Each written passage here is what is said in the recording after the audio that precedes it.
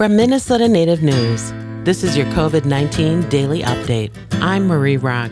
Minnesota's strategy for curbing and, hopefully, heading off runaway COVID community spread is to provide access for Minnesotans who need testing.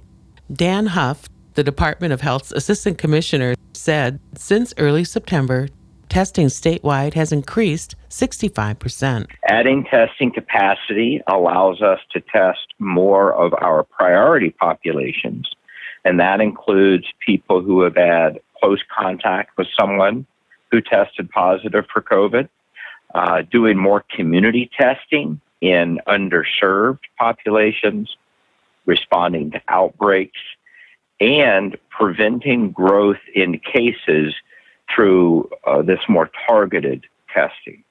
However, this comes as case numbers are on an upswing. So in late September, the state began opening saliva test clinics in Greater Minnesota and the Metro. More clinics are being added over the next weeks. Still, some Minnesotans do not have access to a testing site. A new initiative available in November will try to fill the gap with mail-in test kits.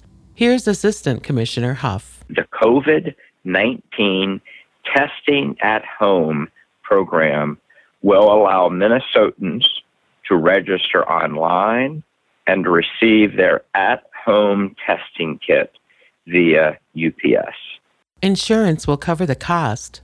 Underinsured Minnesotans or those without insurance can receive their test at no cost. For Minnesota Native News, I'm Marie Rock. For more information, go online to mnnativenews.org. This Minnesota Native News COVID-19 Daily Update is supported by the Minnesota Department of Health.